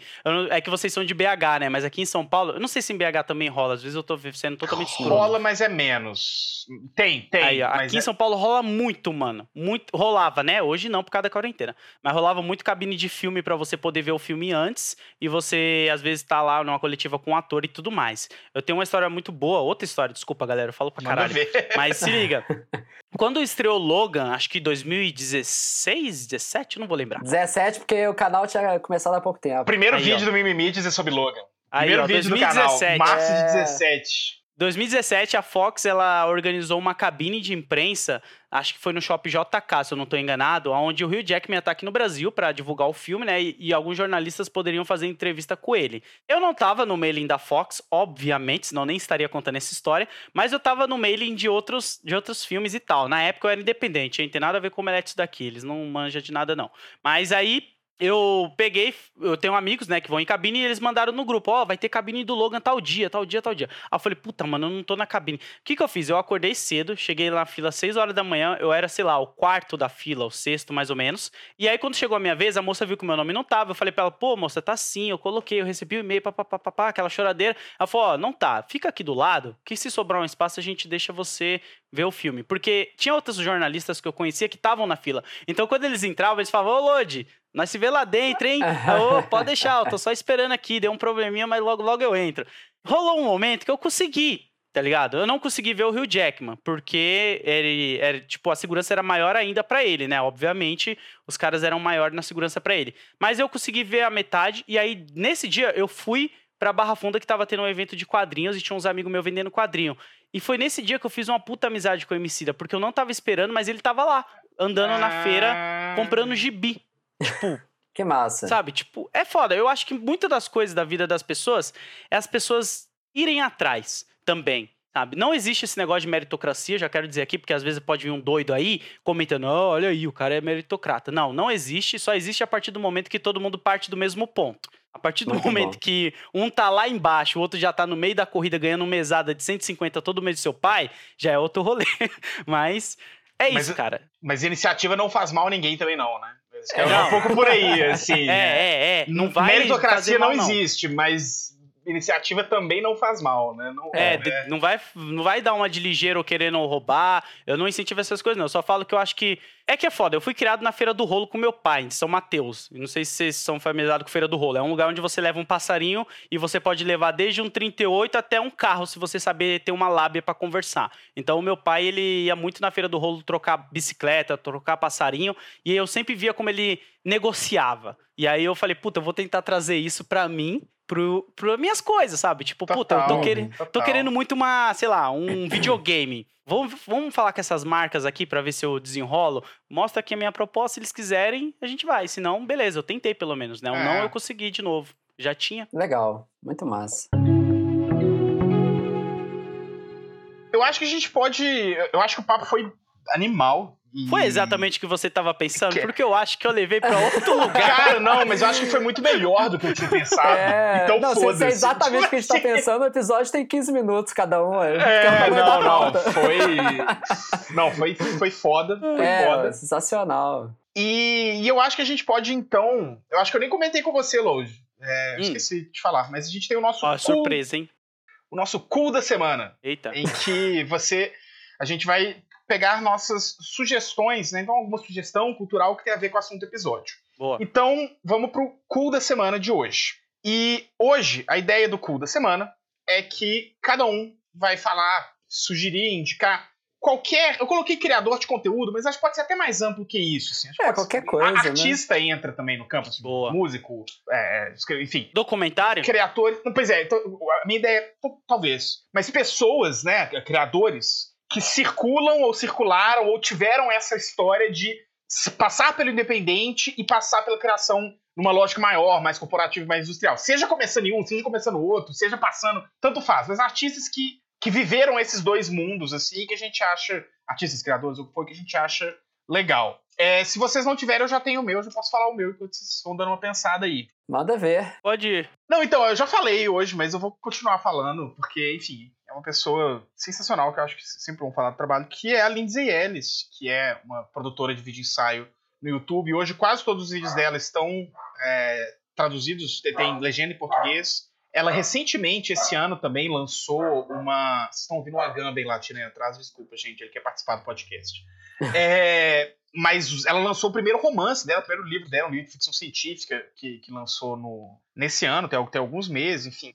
E a história dela é muito massa, porque é isso, ela saiu de uma plataforma grande, que era o Channel Awesome, saiu tretada e mete o pau neles a vida inteira e tal, porque foi escroto, assim, a situação toda e tal. Mas saiu pra fazer um conteúdo, ela fazia um conteúdo legal lá, e aí saiu pra fazer um conteúdo animal, depois que ela saiu, e conseguiu criar uma plataforma, eu não sei, assim, numericamente, acho que não é maior que o Channel Awesome, nem nada do tipo, mas hoje ela já tem uma plataforma que ela emprega, acho que 3 ou 4 pessoas. Então ela tem uma empresa, né, dela, que ela começou, que é isso, ela saiu da empresa, começou do zero e foi muito tempo, acho que uns 6 anos que ela saiu de Channel e foi muito assim, de pouquinho em pouquinho mesmo, mais de 6 anos. Quando o Mídias começou, ela devia ter uns 3, 4 anos. Então hoje ela é muito maior do que, enfim, qualquer coisa que ela tinha feito antes, assim. E é uma figura muito massa e tal, então é uma minha recomendação de sempre. É sempre bom falar dela e exaltar o trabalho da Lindsay Ellis. É fantástica. Bom, você quer que eu fique por último ou você quer ir, Leonardo? Ou eu posso ir? Você que manda. Então eu vou o meu, então, porque ele é mais ou menos, aí é bom que você fecha. Fechou. Sacanagem. Não, tipo, o que acontece, assim, não é que é mais ou menos, né? Eu fiquei na dúvida, acho que eu tenho que começar e a gente tem que talvez implementar isso, né? De uma semana antes já saber o cu da semana, porque é difícil, cara. É difícil. Eu mandei a pauta hoje cedo pra você. Se você não pensou desse cedo... Que nem o Lô estava falando, eu tava trabalhando mais cedo. Né, o bom do independente é essa desculpa, tá vendo? Quando chega... Mas enfim, aí eu ia falar, o Átila... Eu posso falar que ele voltou pro Independente, de certa maneira, porque ele tá no Nerdologia, mas agora, com a pandemia, né? Ele tem o canal dele, né? Um cenário desgraçado, assim, né? Mas que, querendo ou não, ele tá lá com o canal dele, tá super legal também, sabe? É uma coisa muito diferente. E talvez venha a se tornar maior que o Nerdologia nisso, né? Nessa divulgação mais objetivamente biologia. Porque o Nerdologia ele é grande... amplo, né? Sobre várias coisas. E outra coisa, o Nerdologia, ele é muito jovem nerd ainda, assim, na minha percepção. Sim, claro. E o Átila é o Átila. Total.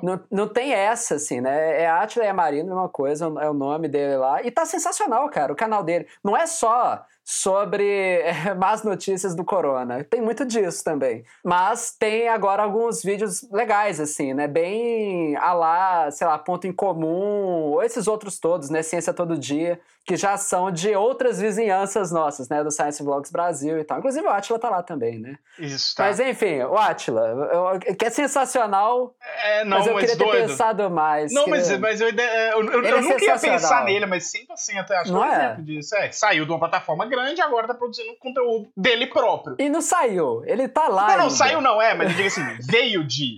Né? Saiu no sentido de... Foi gestado enquanto figura pública a partir dessa plataforma. Uhum. Tá, eu tava pensando em vários nomes. Tem muitas pessoas que eu admiro, como o Guto do Cronosfera, que ele era do Bunka Pop, né? Depois ele meteu o pau no canalzinho dele lá sozinho e tá cada vez crescendo mais. Tem o Matheus Dalblu, que é um cara que é totalmente dependente, mas eu admiro muito, mano, que ele faz um trabalho muito bom e eu acho que logo ele tá crescendo mais. Mas eu vou indicar um livro, porque essa pessoa não está mais entre nós e se tivesse, cara, eu acho que é uma das pessoas que eu mais admiro no mundo, assim, sabe? Depois do meu pai. Mas eu acho que ele é uma das pessoas que eu mais admiro, que fez eu pensar muito e ser quem eu sou hoje. Na verdade, são duas, mas ele, eu acho que pesa mais, que é a biografia do Sabotage. Eu imaginei que você ia falar dele. Você imaginou? Não, então total, foi mal, desculpa. Então eu que eu tava... É o Sabotage. Olha aí, tá vendo? É exatamente ele, cara, porque ele é um cara que ele veio literalmente da favela, assim, sabe? Tipo, do nada, assim, ele tinha problemas com tráfico de droga, outras coisas, mas ele tinha um talento muito grande. E depois que deram oportunidades pra ele, o RZO, o Rapping Hood, o Mano Braga, com a galera do Racionais lá e tal, ele conseguiu ascender de uma forma que tem um documentário dele maravilhoso, que um dos atores da Globo fala que ele conseguia transitar entre a galera da favela com a grande classe de uma forma muito fácil e ambos amavam ele, sabe? Infelizmente a gente perdeu ele em 2003, em um assassinato. Mas ele é um cara que eu admiro muito pela forma que ele pensava e como ele sempre estava tentando levar a alegria de onde que ele veio. Ele nunca esqueceu de onde que ele veio e sempre levava isso no peito. Ele, o Chorão, do Charlie Brown Jr., outro cara também que me admira muito. Mano Brown, eu não vou falar do Emicida, que é clichê, mas leia a biografia dele, cara. Leia a biografia dele, cara. Lê, por favor, veja o documentário Maestro do Canão, que é maravilhoso. Sabotage, eu acho que é o exemplo de pessoa que todo mundo deveria ser, e tem muitos outros artistas, assim, que saíram da independência e conseguiram chegar numa grande empresa, mas alguns não chegaram a ver o estrelato porque foram embora cedo, né? Mas é isso, galera. Obrigado. Paz!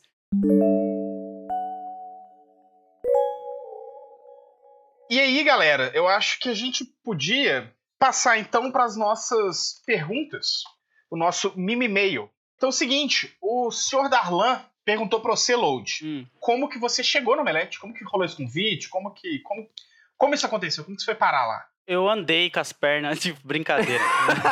Eu peguei o metrô, São Paulo é metrô, eu falei, peguei o ônibus. Peguei o metrô, desci na Paulista, aí fui ali na rua Ceará. Não, brincadeira. Cara, o Forlani, ele é uma pessoa que eu conheço ele há um tempo já, acho que desde 2016, mais ou menos, 17, por causa do projeto que eu fiz Rap em Quadrinhos, né? Esse projeto deu um boom, assim, na minha carreira e tal. E aí o Forlani, ele começou a assistir meus vídeos e tudo mais, e aí ele começou a querer me levar lá pra dentro de alguma forma. Eu comecei em 2019 apresentando, né, na CCXP, alguns painéis e tal, fazendo entrevistas, essas coisas. E aí depois ele perguntou se eu não estava afim de trabalhar mesmo como apresentador dentro do Omelete e com outras coisas também no futuro que a gente não pode revelar ainda. Mas eu comecei como só apresentador e tinha outras propostas que ele me fez. E eu falei, pô, demorou, bora sim, vai ser legal pra galera aí e tal, pra mim. E aí eu aceitei. Foi, tipo, não tinha como não pensar muito, cara, porque meu emprego era muito ruim pra mim. Então foi rapidão, foi papo 10. Outra pergunta aqui da Twitch. Gente, eu olhei as perguntas do Curious Cat, eu acho que a gente vai ficar só nas perguntas daqui da Twitch mesmo. Então, você que está ouvindo o podcast também... Não, é porque tem, tipo, 2 perguntas. Enfim, uma delas está perguntando se a Clara está se alimentando bem. Espero que sim. Eu espero muito que sim. E a outra, enfim, a gente não vai responder aqui agora, que é qual o limite do humor. Então, qual o limite do... A gente tem vídeo sobre isso. A gente tem vídeo sobre isso. Eu não sei hoje se ainda concordo com o vídeo, mas a gente tem vídeo sobre isso. Eita, eu vou ver esse vídeo lá. É bom ver a opinião das pessoas mudando. Vou lá ver. É o vídeo do Léo, inclusive. O problema é que os humoristas começaram a fazer muita cagada, aí eu falei assim, velho... Talvez eu estivesse errado. Será? Talvez tenha um limite, sim. Não, tem limite. A minha conclusão não é que não tem limite, pra deixar isso claro, assim. Mas talvez o limite seja um pouco mais baixo do que você tinha pensado inicialmente. Ou mais alto, né? Depende da referência, né? Seja diferente, enfim. Mas enfim, é uma pergunta que eu achei massa. Que o 01010101A perguntou se vocês já pensaram em desistir de produzir conteúdo. Você já pensou em desistir, Load? Já teve esse momento? Eu nunca pensei porque... Tanto é que eu tenho um vídeo sobre isso no meu canal antigo, sobre você desistir. Porque eu não via como trabalho. Eu acho que a gente nem chegou a comentar sobre hobby, né? Que tem muita gente que não considera o que a gente faz, sei lá, o Tavos não considera o mídia trabalho. Vê como hobby e o trabalho dele é outro, até isso virar trabalho e tal. Mas eu vi o canal muito assim no início, sabe? Eu não via como um trabalho. Como eu não tava ganhando dinheiro, pra mim era um hobby. E eu ia alimentando ele. Aí quando ele começou a ganhar dinheiro, eu falei, opa, peraí, agora é trabalho. Então eu nunca pensei em desistir não, cara. Porque eu nunca foquei em ganhar dinheiro com isso. Eu nunca foquei em fazer sucesso com isso. Então não tem como você desistir quando você não tá projetando sua vida em cima daquilo. É tipo isso. Essa é uma boa forma de ver. Eu já pensei muitas e muitas vezes. Eu costumo brincar que em um dia eu quero desistir de produzir conteúdo 15 vezes em um dia, assim. Tô brincando, eu já tive um momento mais crítico. Tá? Hoje eu tô mais feliz, mas... Sacanagem. Não, mas aí 16 vezes você pensa em continuar. 16 é isso. 16 vezes eu paro e penso, vale a pena continuar? Eu acho que não, hein? Não, acho que sim. Então, mas esse ano eu tive um momento crítico, né? De que assim, eu tive o que a gente brinca, né? Que eu entrei de greve e conquistei férias pro canal, né? Claro, não está no podcast hoje, porque eu abri o precedente de tirar férias. Mas antes das minhas férias... E que ideia ruim não ter férias, cara. Não fazia o menor sentido, Mas antes de eu entrar de férias, eu tive uma conversa com o Léo e com a Clara, que foi tipo assim, gente, eu quero sair do canal, eu quero sair do Mídias e tal. Mas eu não sabia se eu queria ou não. Eu queria um tempo pra pensar isso, virou as férias, acabou que eu não queria. Mas rolou pra caralho nesse momento comigo, assim. Tive total. Tenho várias vezes. Às vezes pega, tipo assim... Desistir de produzir conteúdo, eu acho que é mais, tipo, mudar de projeto. Acho que o Tavo sofre um pouco do mesmo mal que eu, assim. Hoje não, tá? Assim, Mídias tá da hora. Acho que tá num caminho muito legal, assim, que a gente tá seguindo e tal. Mas essa ideia de, tipo assim, beleza, eu tô com esses vários esforços aqui. Qual deles que tá mais, tipo assim, promissor, mais legal, que faz mais sentido com o direcionamento profissional e de vida que eu tenho? E aí, às vezes, acontece a contemplação e, poxa... será que vale a pena continuar nesse esforço que é tanto tempo assim para poder fazer? O Mimimídias hoje a resposta ainda é sim. Eu espero que seja sim durante um bom tempo, porque eu espero que cada vez seja mais sim. Mas, por exemplo, a gente comentou aí de projetos anteriores, né? Tinha engradado, né, Tavos? Aí a banda, tal, pá. E teve uma hora que parou de fazer sentido, né? E para todo mundo ao mesmo tempo, quase, assim, né? Então... Que é isso, assim, é sobre mudar um pouco o foco, né, da coisa toda. É difícil, mas é uma reflexão importante, tá? Eu acho, assim, pensar, tipo, refletir o que vale a pena, o que vale para continuar, o que vale a pena fazer mais, assim, porque aí você reflete e melhora. Como diria o Black Alien, se custou a sua paz, já custou caro demais, né? Você tem que estar em paz. Total, Ótimo, total. ótimo. Isso é do último disco, né? É do último disco dele. Inclusive, só mais um adendo, desculpa. Inclusive, o Tavos ter pensado em desistir foi importantíssimo pro canal. Porque aí a gente tá produzindo menos, tá produzindo um pouco mais saudável, apesar de ainda ser uma coisa muito, muito trabalho. Acho que eu tô trabalhando mais até. Mas a gente conseguiu agora estar com pessoas animando, tá um conteúdo que é mais realizador. A gente agora tá fazendo férias. Poxa, importantíssimo. Tamo na Twitch, que é um negócio que só apareceu também. Tamo na Twitch. Não queria que o Tavos tivesse tido que sofrer pra isso. A gente podia ter tomado essa decisão antes. Mas é difícil de tomar decisão. Eu acho que eu tava querendo talvez fechar, então, com 3 perguntas load. Que eu acho que as 3, elas um pouco dialogam entre si. Eu vou falar as 3, e aí você pensa... Enfim, você pensa como que faz sentido, você acha que faz sentido costurar esses 3 assuntos, assim. Mas é porque eu acho que tem a ver... Eu costuro qualquer coisa, cara. Eu falo pra caralho. Desculpa aí, galera. Eu falo muito. Mas é porque são 3 perguntas que tem a ver, assim, com o espaço que você ocupa hoje no Omelete, assim, como um cara que veio trazer uma questão de representatividade negra na plataforma, né? E um pouco sobre esse cenário que você diagnosticou mais amplo de que faltava esse espaço, né? Então as perguntas são o seguinte, olha só. O Luciano Laranjeira perguntou, Load, como você atua para abrir caminho para a galera preta? O Clélio perguntou, e é uma pergunta um pouco mais ampla, mas eu acho que dá para aproximar nisso aí, que é como separar os casos em que uma plataforma grande realmente abre espaço para gente independente agregar valor e tal, dos casos em que a plataforma grande aproveita de gente independente para pagar de inclusivo. E o Manjon BR perguntou, Load, o que você acha da representatividade dentro não só do Omelete, mas dessa esfera profissional do entretenimento, né? Então esses grandes canais, né, plataformas. Então acho que essas 3 perguntas, assim, como você hoje tem pensado em puxar pessoas para dentro, né, dar espaço para pessoas, como que você vê o cenário geral dessa cena do entretenimento no Brasil e de cultura pop e tal, e como que a gente separa assim, o joio do trigo nisso, de quais iniciativas são bem intencionadas, legais, querem impulsionar e e quais assim, são para ganhar cliques, são para ganhar, enfim, o que for. Show. Beleza. A primeira, como que eu ajudo a minha parte? Que nem tudo que acontece a gente fala, né, pra todo mundo. É aquela coisa que às vezes você faz uma coisa boa, mas você não precisa ficar falando pra todo mundo. Mas o que eu gosto de fazer particularmente, eu sou muito amigo de alguns influenciadores. Vou dar um exemplo só aqui. A Mikan, por exemplo, e ela tava gravando uma série de território Lovecraft. Eu gravei o primeiro vídeo e depois a gente conversando por questões da minha agenda, eu falei, pô, seria legal você fazer essa série sempre com um influenciador negro diferente ali pra dar mais espaço pra ele. E, né, ambos os canais acabam crescendo por isso. A pessoa que tá ali precisa de visualização, precisa de uma vitrine, vamos dizer, e a Micana precisa daquela visão também do influenciador negro pra também agregar um pouco mais no seu conteúdo. Então, eu sou uma pessoa que eu sou muito dos contatos de passar, sabe? Eu não vou chegar e falar pra você, sei lá, Isaac Nis, vamos fazer algo junto. Quando eu recebo uma proposta que eu sei que, tipo, às vezes não me agrada tanto o load pra fazer, ou então eu olho e falo, puta, essa outra pessoa poderia fazer melhor, eu jogo sempre pra ela. Um exemplo é o Guto do Cronosfera, o Isaac Nis, a Andresa Delgato, a Preta Burnell, o PH Santos, que é outro influenciador negro que eu gosto pra caramba. Então meio que eu sempre tô junto com essa galera ajudando eles da forma que eu posso. É a minha visão de como que eu posso fazer pra ajudar essas pessoas. E desde que vai até o Omelete, né? Até fora do Omelete na questão, tipo, alguma marca falar, nossa, eu tava precisando de um influenciador X assim. Aí eu indico eles quando eu posso.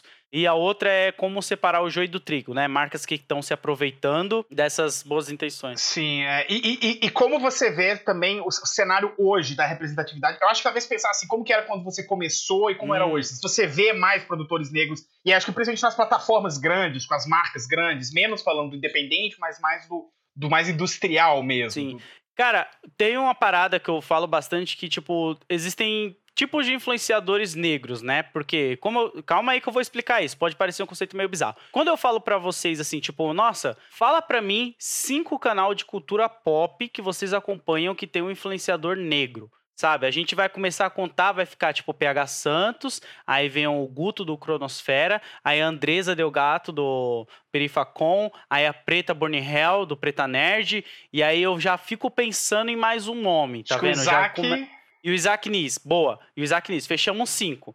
E aí, tem muitas pessoas que falam, tem a Nathalie Neri, né, tem a Gabi de Pretas. Eu não considero elas influenciadoras de cultura pop. Eu considero elas em outro meio ali de influência, mas elas são influenciadoras negras. Então, eu acho que se a gente for pegar o recorte que a gente acompanha, eu e vocês aqui, tipo o Jovem Nerd, um Omelete da Vida, um Rapadura Cast, sabe, tipo os que a gente já citou aqui, eu acho que falta uma representatividade ainda, porque...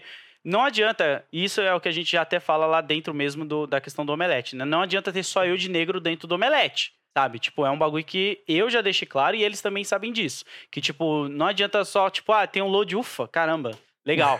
Não é assim que funciona as coisas, pelo menos pra mim. Exatamente. A gente tem outras pessoas também que estão fora da câmera, né? Principalmente no Omelete. Tem galera na questão da produção de vídeo, como eu falei, de luz e outras coisas. Mas a gente tá aos poucos tentando colocar isso na frente das câmeras. Eu acho que alguns sites, aos poucos, vai conseguir colocar isso, porque é muito difícil a gente ter muitos influenciadores negros de periferia na frente dessas grandes sites, porque muitos deles não têm essa oportunidade. Então a gente tem que resolver um problema que começa lá embaixo, que é tipo, muitos deles, às vezes nem tem um computador tão bom assim. E sabe, não é questão do conteúdo do cara ser bom ou ruim, é questão de que o cara mesmo não tá tendo o tempo para produzir esse conteúdo. Então, como ele vai ter a oportunidade para ter essa janela para ele se mostrar, sabe? Eu acho que é um problema que a gente tem que ir resolvendo, mas a gente já tem alguns influenciadores que a gente já pode ir recomendando e eles vão puxando outras pessoas também. Mas eu acho que falta, obviamente, ainda, bastante, ainda mais se a gente for fazer recorte de gay, né, o LGBTQI+, mas influenciadores negros também eu acho que falta bastante, porque é ruim quando fica sempre nos mesmos nomes. É tipo ator de Hollywood que você olha e fala, eu já vi filme com esse ator negro. E tipo, sabe? Quando você começa a falar só isso, e tipo, eu já vi, mas você só lembra dos mesmos, Will Smith, Morgan Freeman, sabe? Você não lembra dos outros, e isso me incomoda. Mas eu acho que aos pouquinhos a gente tá conseguindo. E aí, qual é a outra? Em separar o joio do trigo, né? Separar o joio do trigo é só você ficar de olho naquele site que só convida influenciador negro quando o tema é sobre negro, sabe? Saiu o filme do Pantera Negra, aí chama alguém. Exatamente. Eu separo muito assim e eu comecei a recusar muitas palestras, né, antes da pandemia e até mesmo collabs, quando os assuntos eram só o negro nos quadrinhos. Nossa, Lodi, Pantera Negra nos quadrinhos. Ô, Lodi, e negro.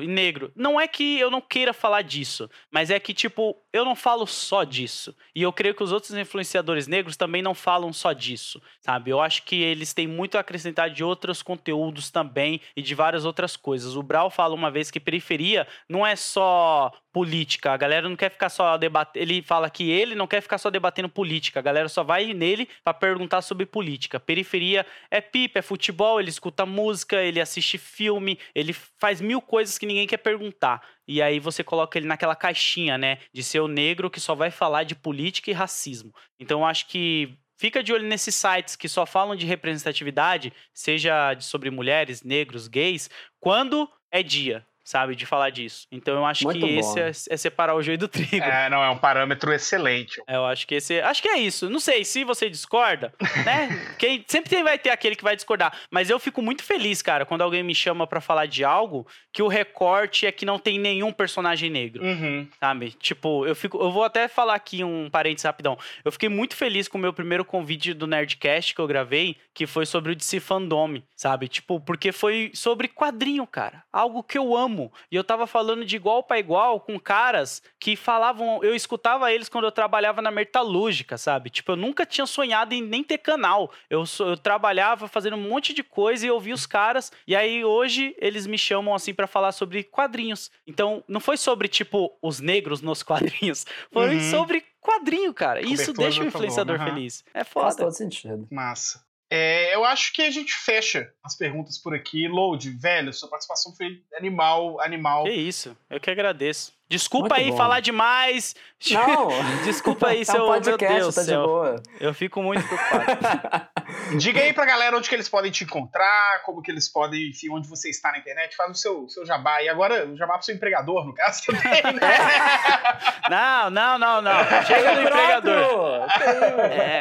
Chega do empregador aqui. Eu vou fazer o merchan de outras paradas. Ó, manda ver. Seguinte, galera, se você gostou aqui do nosso papo, eu vou pedir primeiramente pra você compartilhar esse podcast e assinar o feed, porque é uma coisa que eu gosto de cobrar que já vem no automático. Então, é isso aí. E se você gostou de me ouvir, por favor, me siga no Twitter e no Instagram, é @loadcomics, e também lá na Twitch, onde eu faço lives de segunda a sexta-feira, das 7 até as 10 da noite, quando eu consigo, senão é mais cedo, mas o horário normal é esse. E se você quiser ver meu vídeo, vai lá no canal do Omelete. É isso, tô lá no Omelete, lá, gravando vídeo diariamente pra vocês também. É isso, obrigado pelo espaço, vocês são lindos e fofos, e desculpa qualquer coisa aí, vocês são foda. Valeu, foi ótimo. E galera, sempre lembrando que o Mimimídias em Prosa ele só é possível graças aos nossos maravilhosos, queridos apoiadores do Catarse. Então vem você também conhecer a nossa campanha lá no catarse.me/mimimídias.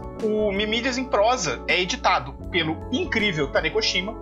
E se você gostou desse programa, não só deixa de... Não se inscreva, como o Load falou, então se inscreve aqui no feed, mas também, dependendo da sua plataforma, dá uma curtida, dá 5 estrelas, deixa um comentário, que isso ajuda a gente a chegar em mais pessoas.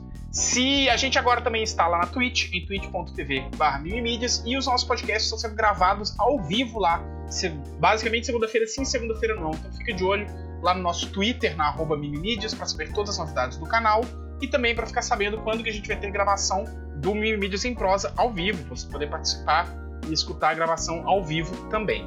E se você ainda não conhece o nosso canal no YouTube, a gente tem produzido os nossos vídeos lá mais ou menos 2 por mês. Acessa em youtube.com/mimimídias. O Mimimídias em Prosa vai ficando por aqui. Um beijo no coração e até mais. Tchau, tchau. Falou, tchau. Tchau.